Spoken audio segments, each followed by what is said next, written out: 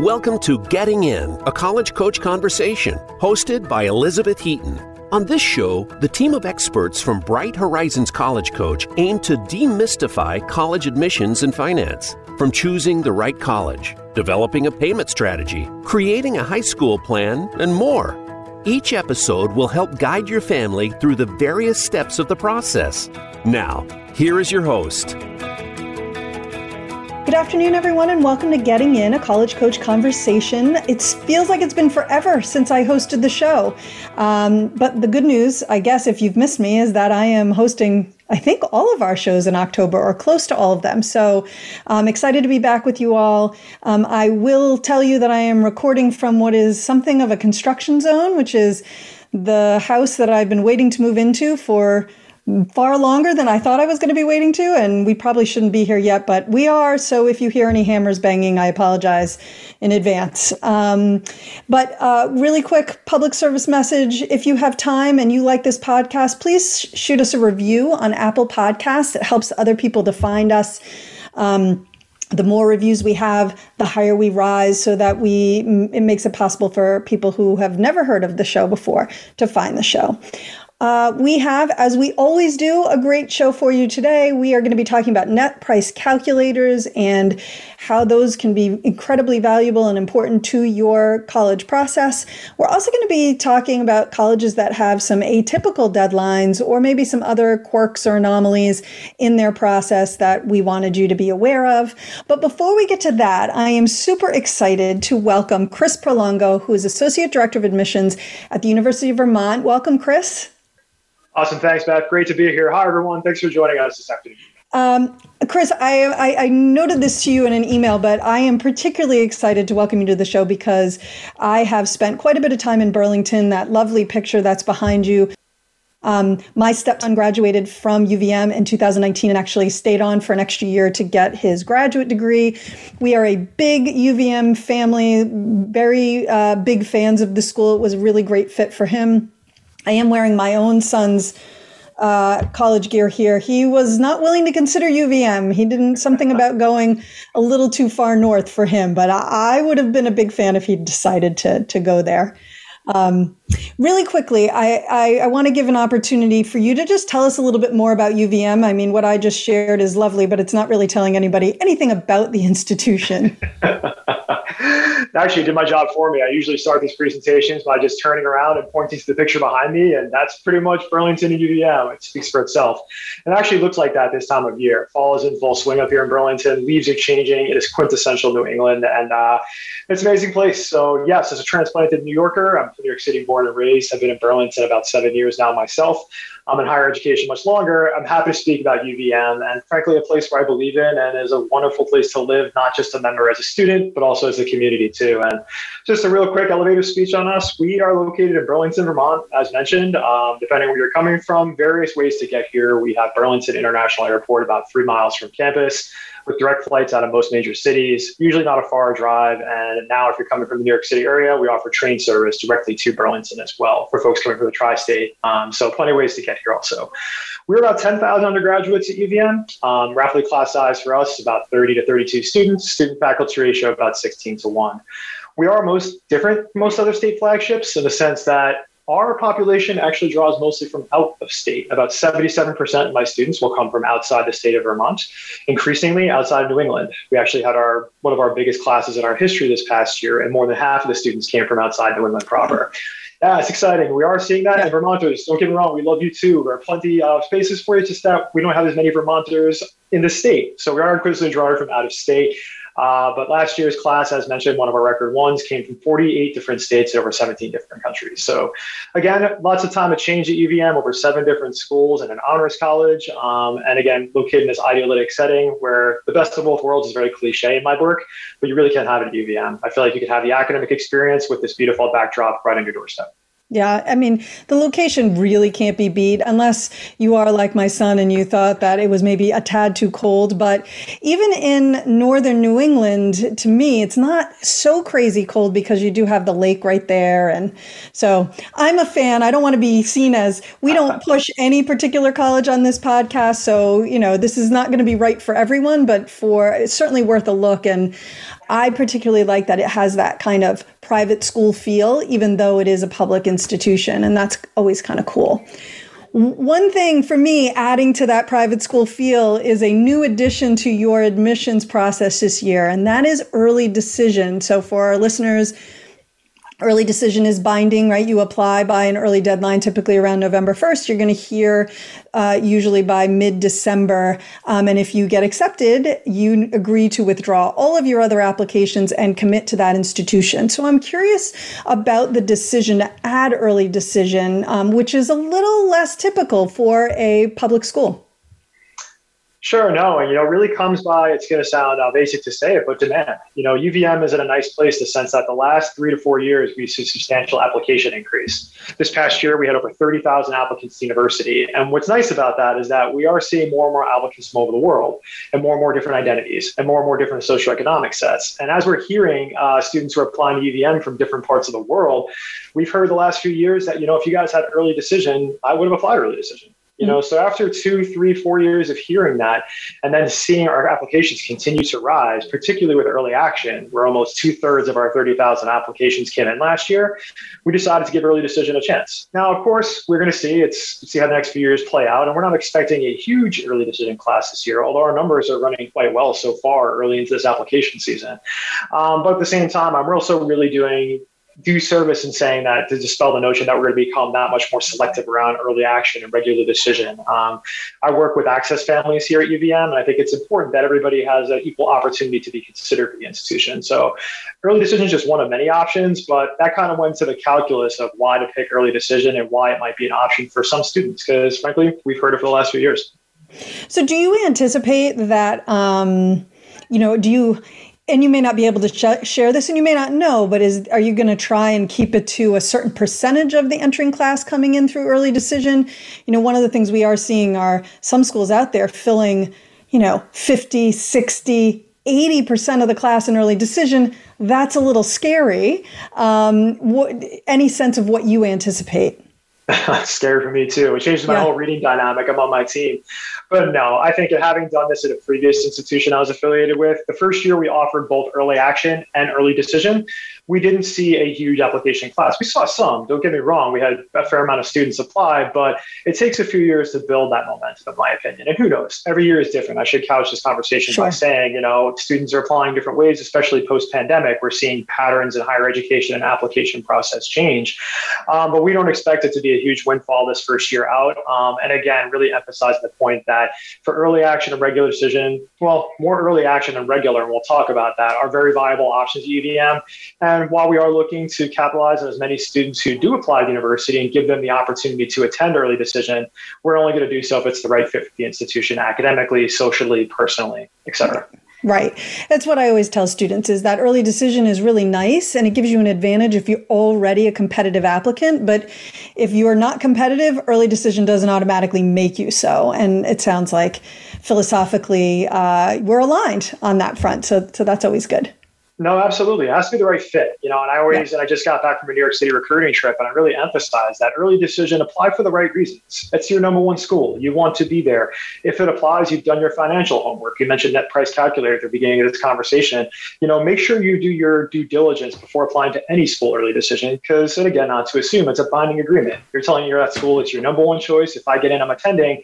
You want to make sure you have your financial considerations also factored into that work as well. So it is an option. It's not the only option. And again, I do think early action is something that is to be considered as schools get more and more competitive, particularly in UVM's peer and aspirant set.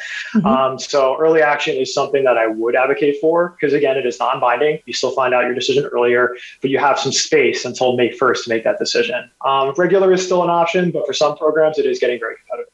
Right. So actually, to that point, it is important to note here, at a lot of schools where they offer early decision, it's early decision and regular decision. At some schools, it's early action or regular decision. At UVM and a couple of other schools that are out there, you're actually going to continue offering both.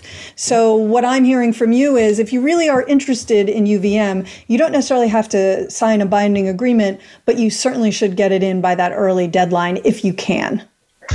Yes, I would say so. And again, to put numbers behind stats, I think that's the best ideas are construed using data, and we're in the same boat. I feel like among UVM's 30,000 applications last year, almost 20,000, that's almost Wow. 2/3 of the class, came in early action. So again, for students, I would emphasize particularly some of our programs that do have capped enrollment in terms of space in their class. Early action is a path that if UVM is among your top few choices for attendance, you will want to consider in terms of early action. And early decision, I don't mean to dissuade students from doing it. It's a great option. And the fact is, even though we don't have numbers, it's our first year, it will be easier to get in. I mean, I think that's pretty standard. I've read for some very selective institutions, some not so much, and some in between. And you're making a binding commitment. That matters to the admissions committee, right? So I think no matter what institution, if you're going early decision, that number you gave before about admitting the class, that percentage is fair. And some schools will do that. Again, UVM is not quite there yet, I don't think. We're not going to see a few years, but at the same time, it has to be the right decision for the right reasons. Right. And then all that makes sense. Really quickly, you mentioned there are some programs that are capped or that, by the time you apply in regular decision may be filled. Can you throw out a couple of those for us? Sure. UVM, historically, our nursing program, anything with pre-medical at UVM has been competitive because we're only one of a handful of institutions in the country that has a full level 1 trauma hospital right on campus. It's not a car or a subway or a train ride away. It's right across the quad. So our students can come here and take coursework and just walk across the campus and get right where they need to be. That's been appealing. And it's UVM Medical Center. It's the largest hospital north of Boston. So for our medical students, anything from nursing to exercise science, with capped enrollment spaces, you definitely want to try to get your information in the first wave of applicants. I would say increasingly anything environmental sciences as well. UVM has a commitment to sustainability, the beautiful environment behind me. I emphasize with my skiers and my people who want to get out on Lake Champlain, if we're going to enjoy this beautiful playground that we have to make sure we keep it this way. And that goes to taking care of our environment, responsible agriculture, sustainability. And any students who are applying to those programs, we've seen from over the world, frankly, a really piqued interest. And some of these programs have lab spaces, which means we can only admit so many to make sure that the academic quality stays the same of the experience for the student. So those are just a few. There are many more as we're, again, seeing increases in applications, record numbers, but those are a couple that are worth mentioning. Got it. Okay. That's really helpful. Thank you. Okay, last big question I have for you is around your supplemental essay, which is optional. And I've been paying attention because, like I said, my stepson just graduated back in 2019. He did not have to write an essay. For many years, Vermont did not require anything additional. But a couple of years ago, you introduced this optional essay. I am not a huge fan of the optional piece because, in my work, we deal with a lot of the stress and anxiety that families and students have around, well, what does it mean when it's optional? So I would love to hear from you on, who should write this and kind of the thinking behind making it optional. Sure, happy to do so. And, I should point out every institution I've been affiliated with has had an optional essay, but I point that out because, I say exactly, right? Every one of them. But I point that out to say I give the same answer for the last 20 some odd years in the sense that, we talk a lot in admissions about stats and numbers and acceptance rates. You just heard about, early decision acceptance rates. A big part of this world is holistic review, right? And I don't mean to dispel the notion that transcripts drive the conversation at every school I've been at. Testing, a lot of schools are test optional, and that's probably a whole different webinar conversation. But for the optional essay, it's the only time outside of the personal statement that I get to hear the student's voice, right? Recommendation letters are somebody else. Transcript only tells the numbers or the letters. Testing is debatable across the board. The optional essay gives me that much more insight into who you are as a person.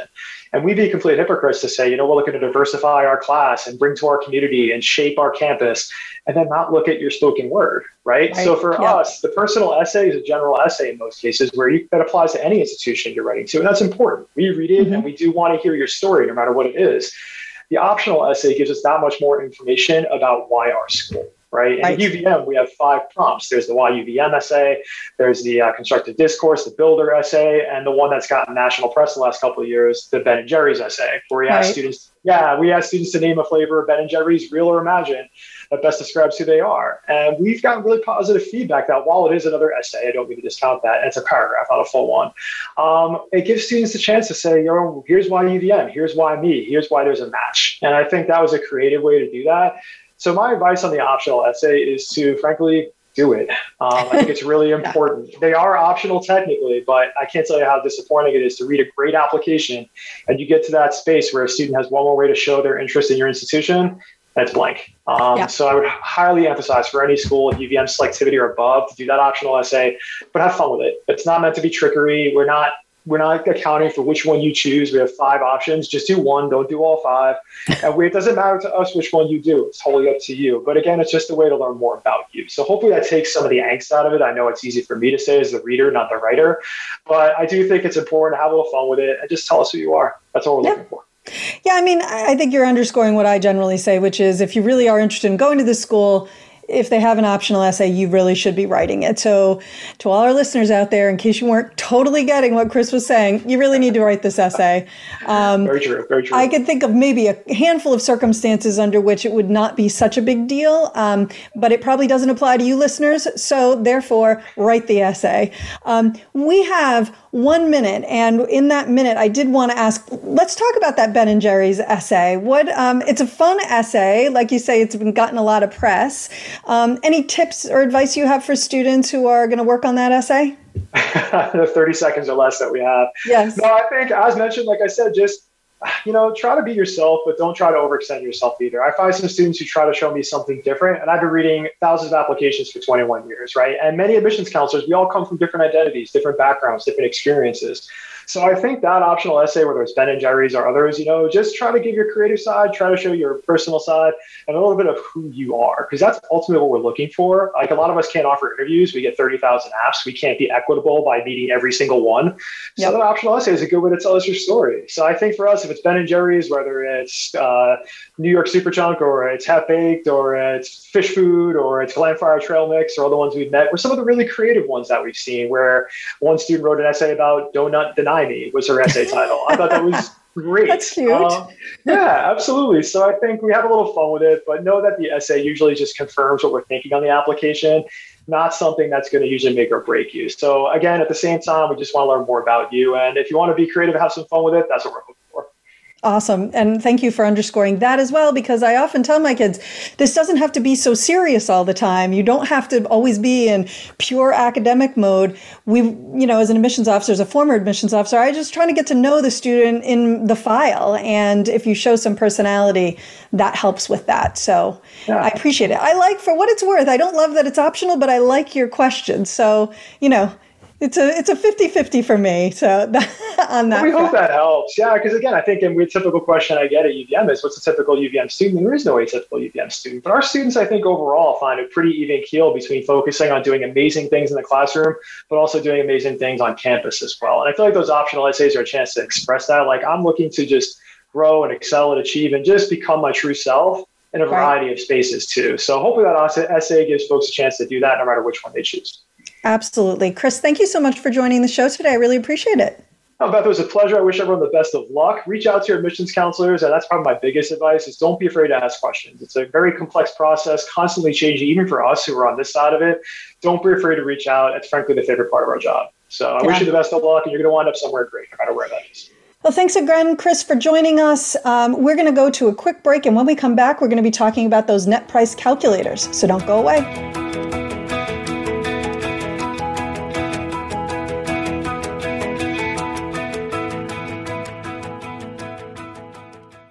College admissions can be stressful, but Bright Horizons College Coach is here to help. Our college experts, who worked in admissions and financial aid at some of the nation's most selective institutions, offer ethical, customized assistance based on each student's individual strengths and interests. Students receive one-on-one guidance throughout the process, and our 100% success rate means all of our students have been accepted to college. Visit getintocollege.com to learn more. The Internet's #1 talk station. #1 talk station. VoiceAmerica.com.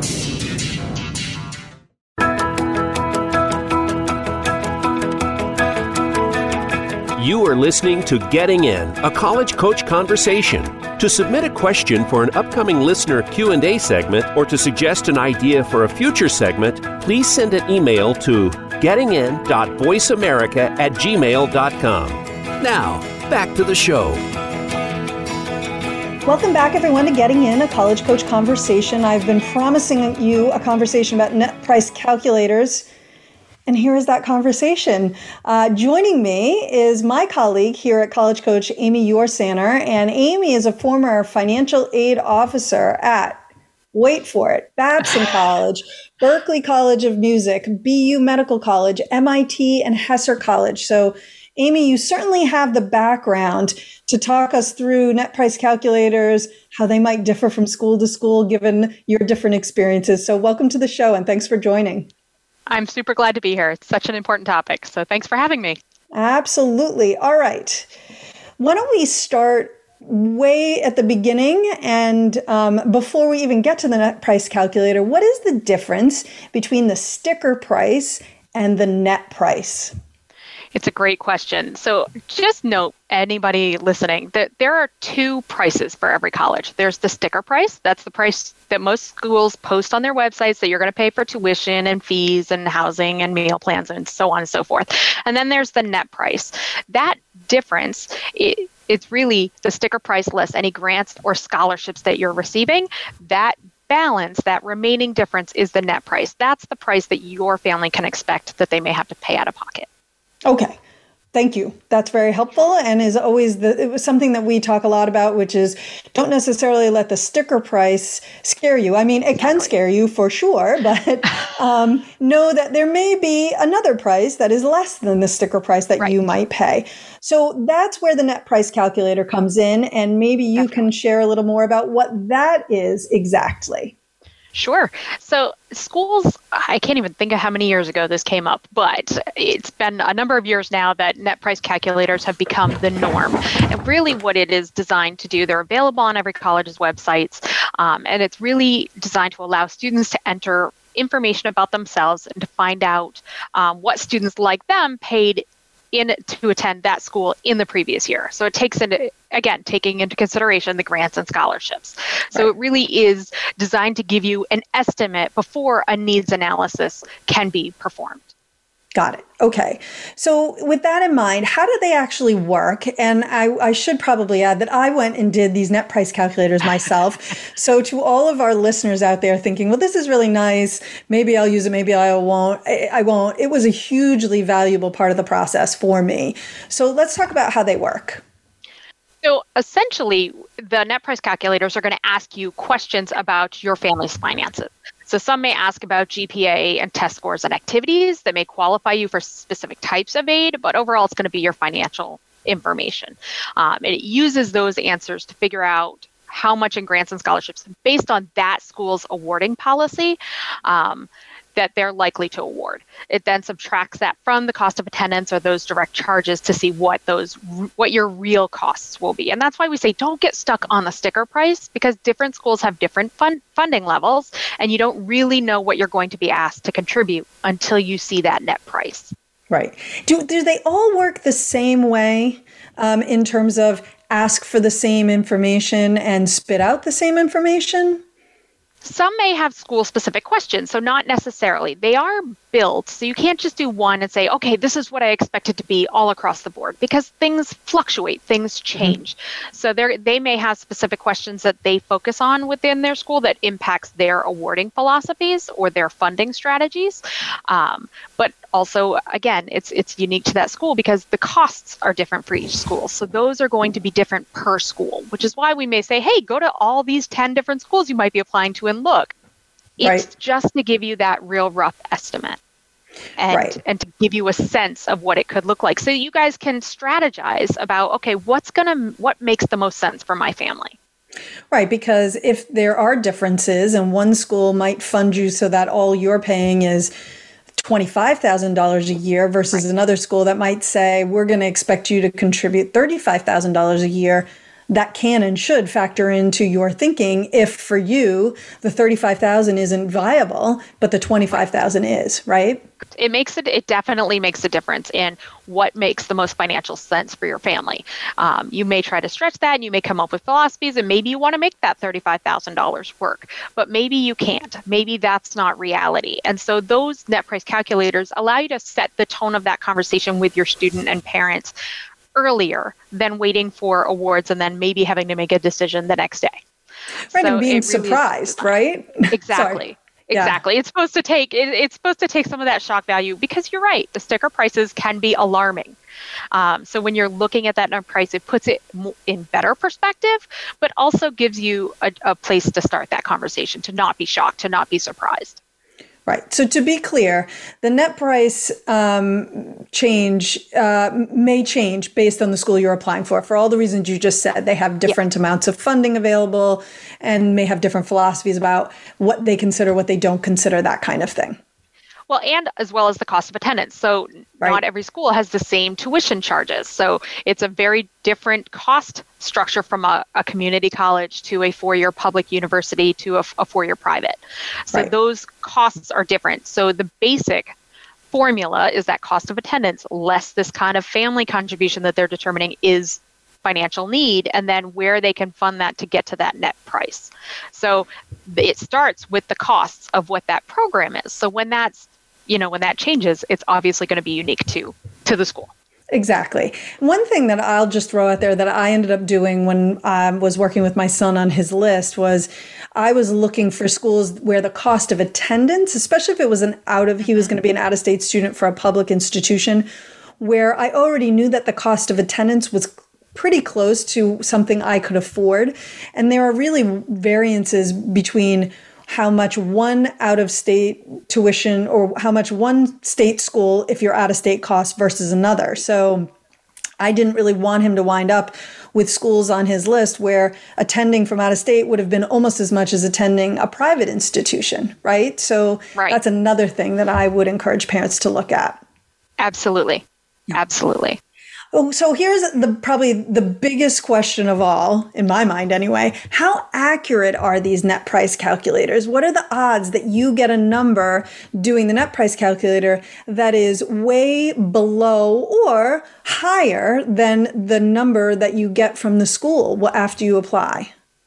I would say it depends, right? It's all in how accurate the information you're putting into the calculator is at the very beginning. If you're really using rough round numbers and not what was on your tax return, your prior year tax return, then you can't expect that to be an accurate estimate. But just keep in mind, like I keep using this word and I just want to make sure that I drive this point home. The net price calculator is designed to be an estimate. It is not the full calculation. It is merely an estimate. So if you want a really good estimate, you need to start with really good data. And so it can only be as accurate as the information you've put into it. And I tell families, like, okay, plus or minus 10 to 20%, like give yourself a range of expectation, of realistic expectation. Right. But I think your point is an excellent one, right? Garbage in, garbage out. If you are just sitting down one night like, oh, let me see what these net price calculators say, you put in a number that you think is right, you get a number that you think is amazing, and now in your head, that's how much this school is going to cost, only to discover that that number you put in, or you may have forgotten what you put in, was wildly off, right? Exactly. Yeah. I've had many of those conversations. And so from a school perspective, what I would say to families who are like, hey, I did this net price calculator and this is the result I got. Why is yours so different? Mm-hmm. We would encourage people, go back to your net price calculator, print out every page or save it as a PDF on your computer so that you can have that conversation with the school saying, hey, I did your net price calculator. This is what I put in. They can compare it to the figures that they used and try to figure out what the big reason is. Mm-hmm. I would say overall, people undervalue home equity. They don't put their tax deferred plans in. They don't, so they're not including all of their income and asset sources as based on what we can see when they do the final application. So those are usually the big differences. Right. So I love the idea, though, of what you just suggested, which is saving the calculation or printing it out so that you at least have something to refer to other than, well, I did the net price calculator and it was different. Right. Well, if you don't have that printout, you can't speak from a factual place. You're speaking from memory, and that's always faulty, right? And so at those levels, if you don't save it and you are trying to have that conversation with a school, I would suggest going and doing it again. Mm-hmm. Do it again with the numbers that you even if they're not the exact numbers you used the first time around, go back with your numbers, do it again, save it this time, and then see where it lands in relation to what the school has produced for you. Right. And if you do it again and you still come out with something that's completely disparate, then you might have something to really talk to them about, or you might find like, oh, that's actually pretty close. I must have done something wrong the first time. Exactly. Yeah. Exactly. So net price calculators and early decision, in your mind, what's the connection between these two? Super important. I would say the net price calculator from a financial perspective, I know from an admissions perspective, this will be different, but from a finance perspective, and can you afford this decision? As we know, early decision's a binding decision. So you're signing something saying, I'm going to make this work. So if you're applying, you really want to be pretty sure you can afford the program. And the only way you can really do that is the net price calculator, because they don't do the needs analysis very early. As you can see from the deadlines when you're applying, the financial aid deadline for early decision is right around the same time the admissions deadline is. So they're not going to know your financial aid offer before you have to decide, do I want to do early decision? Right. So the best tool that you have at your disposal is that net price calculator, because it will give you that estimate ahead of time. And, you know, we do talk on the show about, is early decision really a viable option for families who need financial aid? And yes and no is kind of where I net out on this, right? So if you've done your due diligence, you've done your net price calculator, you know in your head what you think you can afford, and the net price calculator shows that you're fairly aligned, and it's truly your student's top choice, and you're willing to spend that money for them to go to that early decision school, it can be a great choice. If you wanted to be in a position to compare financial aid offers or merit scholarship offers and choose from the most, the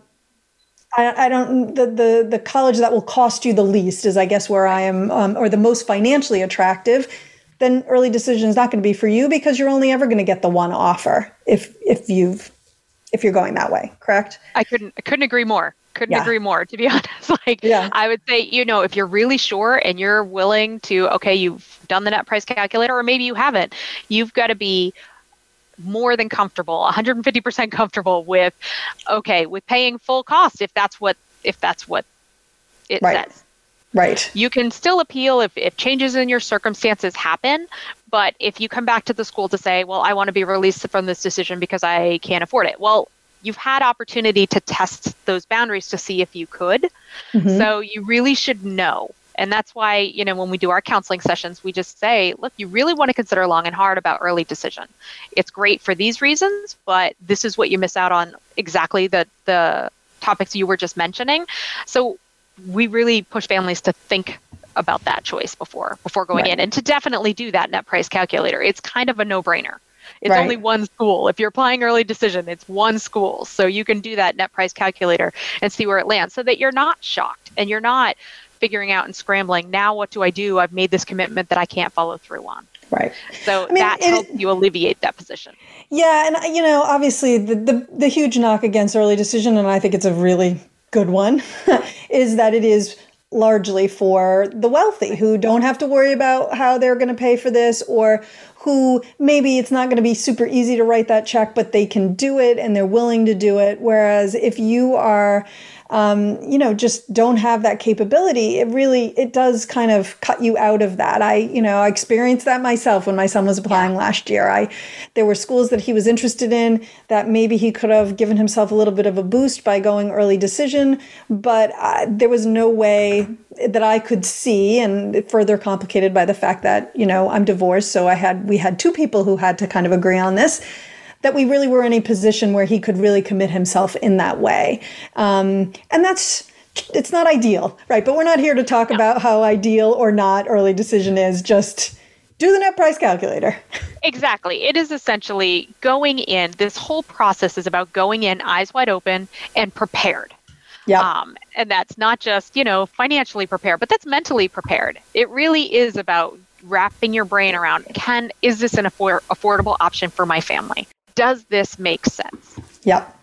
And I don't think we stress enough on the show, and we do stress it all the time, that has to be a major consideration for you. It does. Amy, any last thoughts for our families on net price calculators or anything that we've talked about today? kind of besides going and doing them. I would just say, again, go in expecting an estimate. Don't go in expecting this to be the exact award you're going to receive. Know that they're not tracking all of your personal information. They're not storing this information. I get a lot of questions on, is this private or is this information shared? And it's not. This is really for your benefit. So utilize your resources. And if you have questions after you get your net price calculator about what it means, that's a springboard for a conversation to the school. So it opens and creates dialogue. And that's ultimately, when you have financial concerns, exactly the kind of conversations you need to have with financial aid offices. When you have concerns, when you want to figure out how you're going to map this out and make this work, obviously book your sessions with College Coach, but also we can help you shape the conversations with. Yeah, absolutely. Amy, thank you so much for being here today. I really appreciate it. Oh, it's my pleasure. It's honestly my pleasure. You guys have a great day. All right. We're going to take another quick break. And when we get back, we are talking about colleges with either atypical deadlines or applications. So don't go away.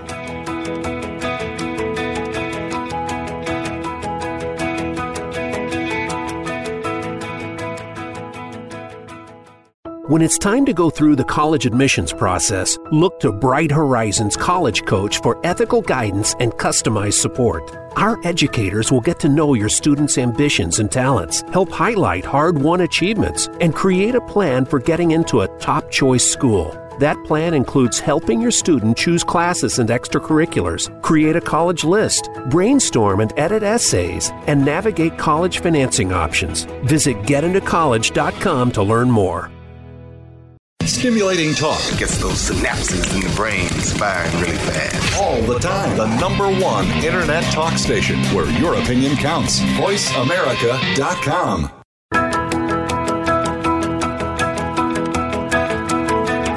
You are listening to Getting In, a College Coach Conversation.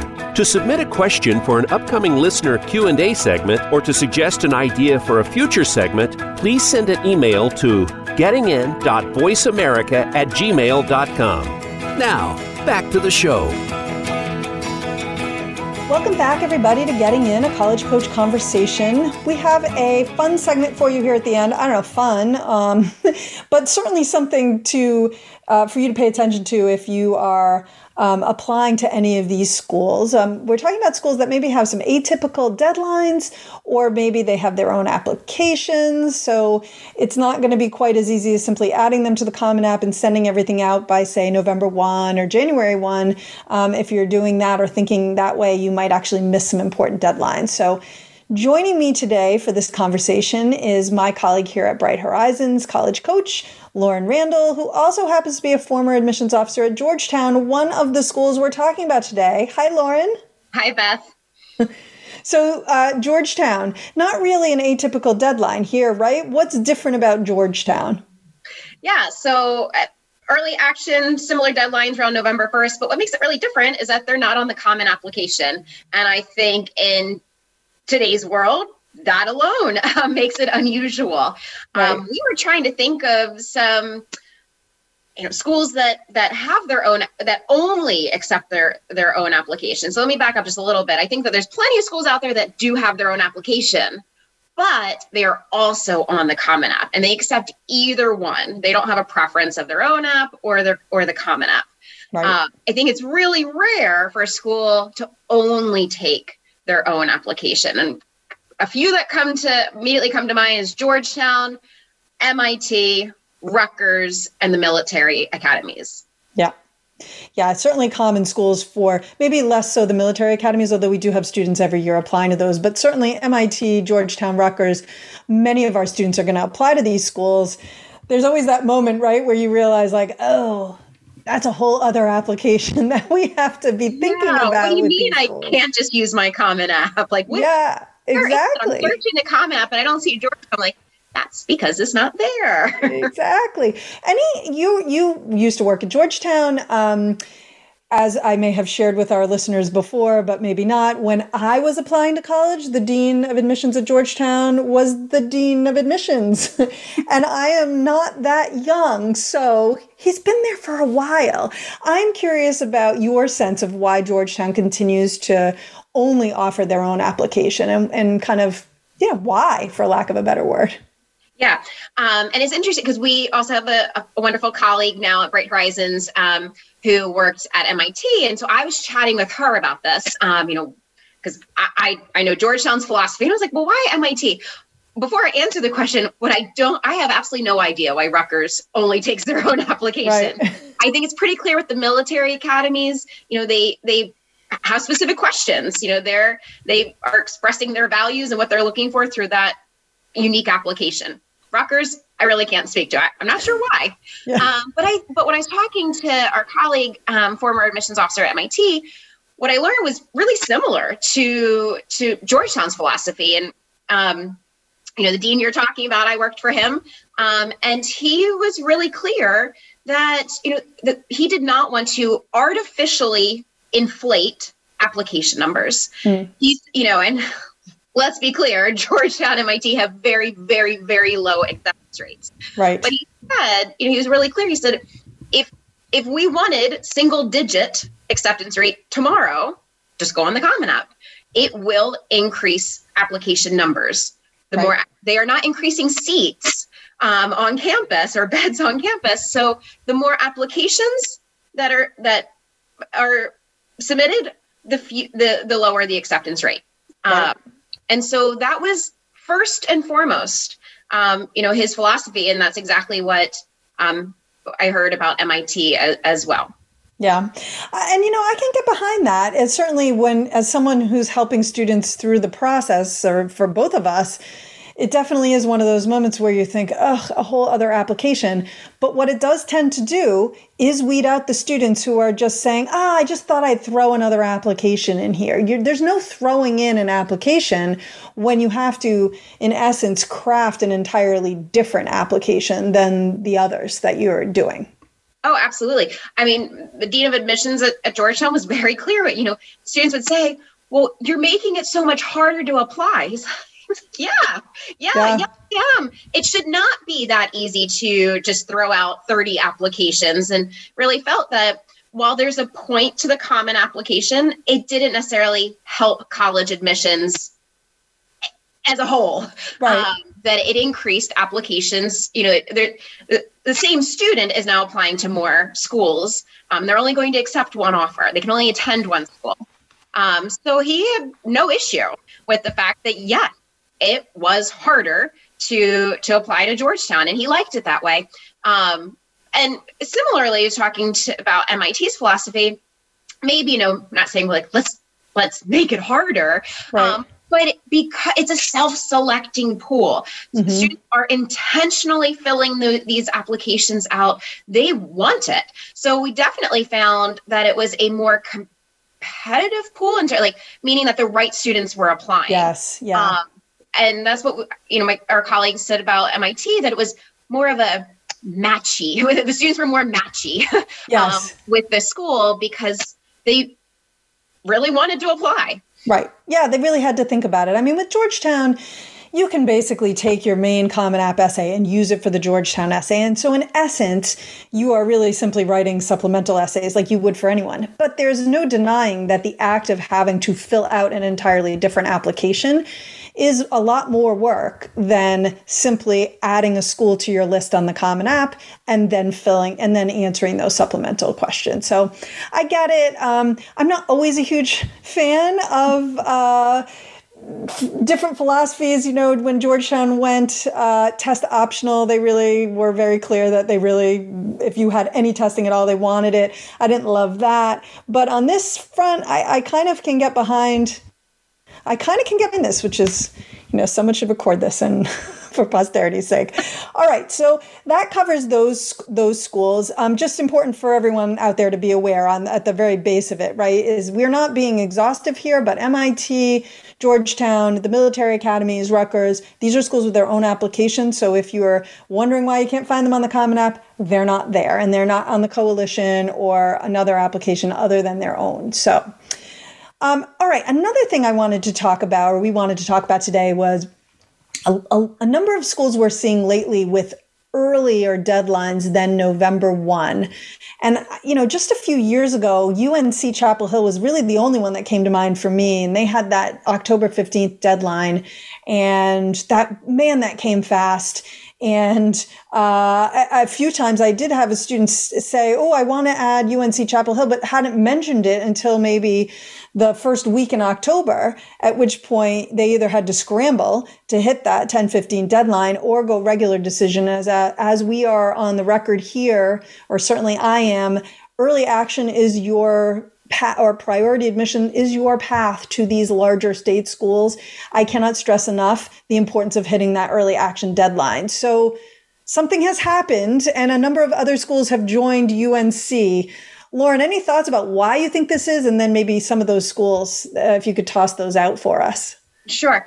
I have not spoken directly to their admissions office. I can only project that my guess is that they need more time to review the number of applicants. Even 2 weeks difference, it makes a big difference in terms of getting through the number of applications.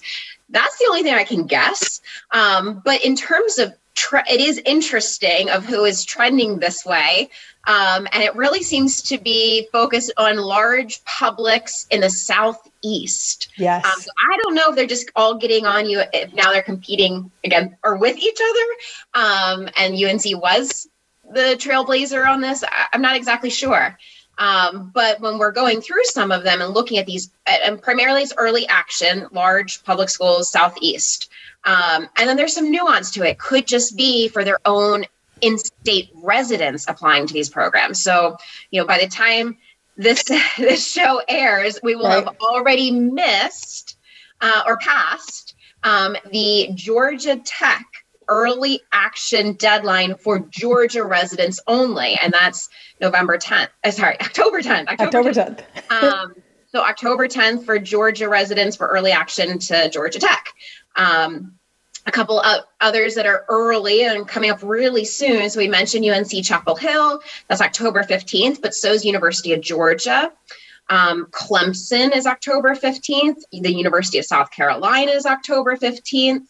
An early decision one that I found is the College of Charleston. So they're also October 15th, which I was surprised by for them to be October 15th as well. Just a few other out there. So Florida State residents only for Florida State University, they're also October 15th. And then Texas A&M has nothing to do with your residency, but Texas A&M for engineering applicants, they're October 15th. So. Got it. Yeah. And it is interesting, the different nuances. And again, as admissions offices, we hear a lot of talk about making it easier, streamlining the process. But at the end of the day, they're going to do what works for them. And so it's always a little like, and I know we're not school counselors. If you're in a school setting, these earlier deadlines are even a bigger challenge, right? Because you are responsible for writing recommendation letters. You have to make sure that the teachers who are writing the recommendation letters, if any of these schools require them, are writing those letters. You have to be sure you're getting your pieces in. I know for University of South Carolina, where my son applied last year, so long as his piece was in by October 15th, it was okay. But the school stuff had to be in by November 1st. So it wasn't like there was a huge, additional amount of time for them to get their pieces in. But I have to imagine, and you're a former school counselor, did those much earlier deadlines, are they problematic for you in the way that I've just kind of laid out? They're not fun. Were they? They're not fun. I mean, it really does. It's a lot of work on the school counseling office because a lot of times the students don't catch it, or they come in last minute and say, "Oh, wait, I didn't realize it's 2 weeks earlier. Can you get this out in time?" And while it's not that hard for a click of the button with a transcript, if the letter of recommendation, and not just from the counselor but from the teachers as well, wasn't ready, that can be pretty stressful. So it wasn't something that we loved, but again, it's not the vast majority of schools. There's just some outliers. Right. And I just, want to put a PSA out there to all the parents. This is really on your student to know these deadlines. We talk a lot about getting organized, having a sheet. The right response is not to go and yell at the school counselor. And I know that there are parents who do this. Most parents don't, but I know there are parents who do this. This is really for your student to be on top of this. There's only so much that a school counselor can do, especially if they have a caseload of more than 50, and many of them will have as many as 200, 300, 400 students, maybe more, that they're responsible for. So it's up to the student. And I think the really tough thing is that at many public schools especially, but schools in general, many counselors will have deadlines. You need to get your stuff in 2 weeks ahead of the school's actual deadline. And in that case, if you're looking at a October 10th deadline, Georgia Tech, Georgia residents, you are probably needing to get your stuff done by the end of, or just shy of the end of September, right? So that's not a small thing. Absolutely. Yeah. Yep. Sorry, one more thing I would add is, and I'm not going through any specific schools, but be aware that there could be different deadlines, earlier deadlines for any special material, like an art portfolio, or mostly art portfolios. Yeah. So be aware if you are submitting that to double check deadlines. And I think another thing that we see sometimes, right, is that an earlier deadline for merit. University of South Carolina just announced early action this year for the very first time. But before this year, they had a priority deadline that was December 1st. It wasn't an early action program, but if you wanted to be considered for merit aid, you needed to get it in by that point. Emory has something similar with regular decisions. So I think my ultimate takeaway for everyone here, and Lauren, I don't know if there's anything else you would add, is just be organized. When you know the schools that you're planning to apply to, or as you add them to your list, get their application deadlines on there, read the fine print, and know when things are available so that you can plan accordingly. Yeah, absolutely. And I would say if you do, that is the point, that you can't be organized unless you know your list. So it is the time to wrap up that list. Yes, please. It should be wrapped by now. If it isn't, this is your homework for the day. Get that done and finalized by no later than October 15th. And earlier, if you're going to apply to any of those schools we mentioned earlier today. Lauren, thanks so much for being here today. I appreciate it. Absolutely. Thanks, Beth.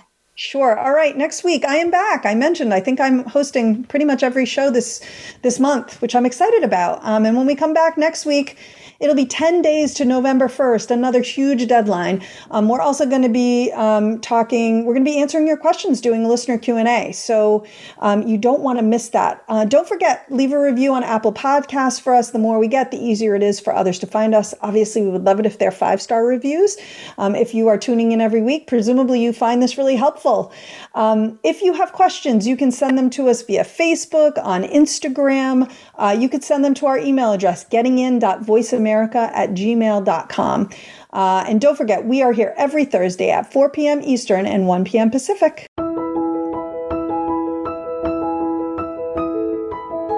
Thank you for tuning in to Getting In, a college coach conversation, hosted by Elizabeth Heaton and the team of experts at Bright Horizons College Coach. Join us again next Thursday at 1 p.m. Pacific Time, 4 p.m. Eastern Time on the Voice America Variety Channel. Have a good week.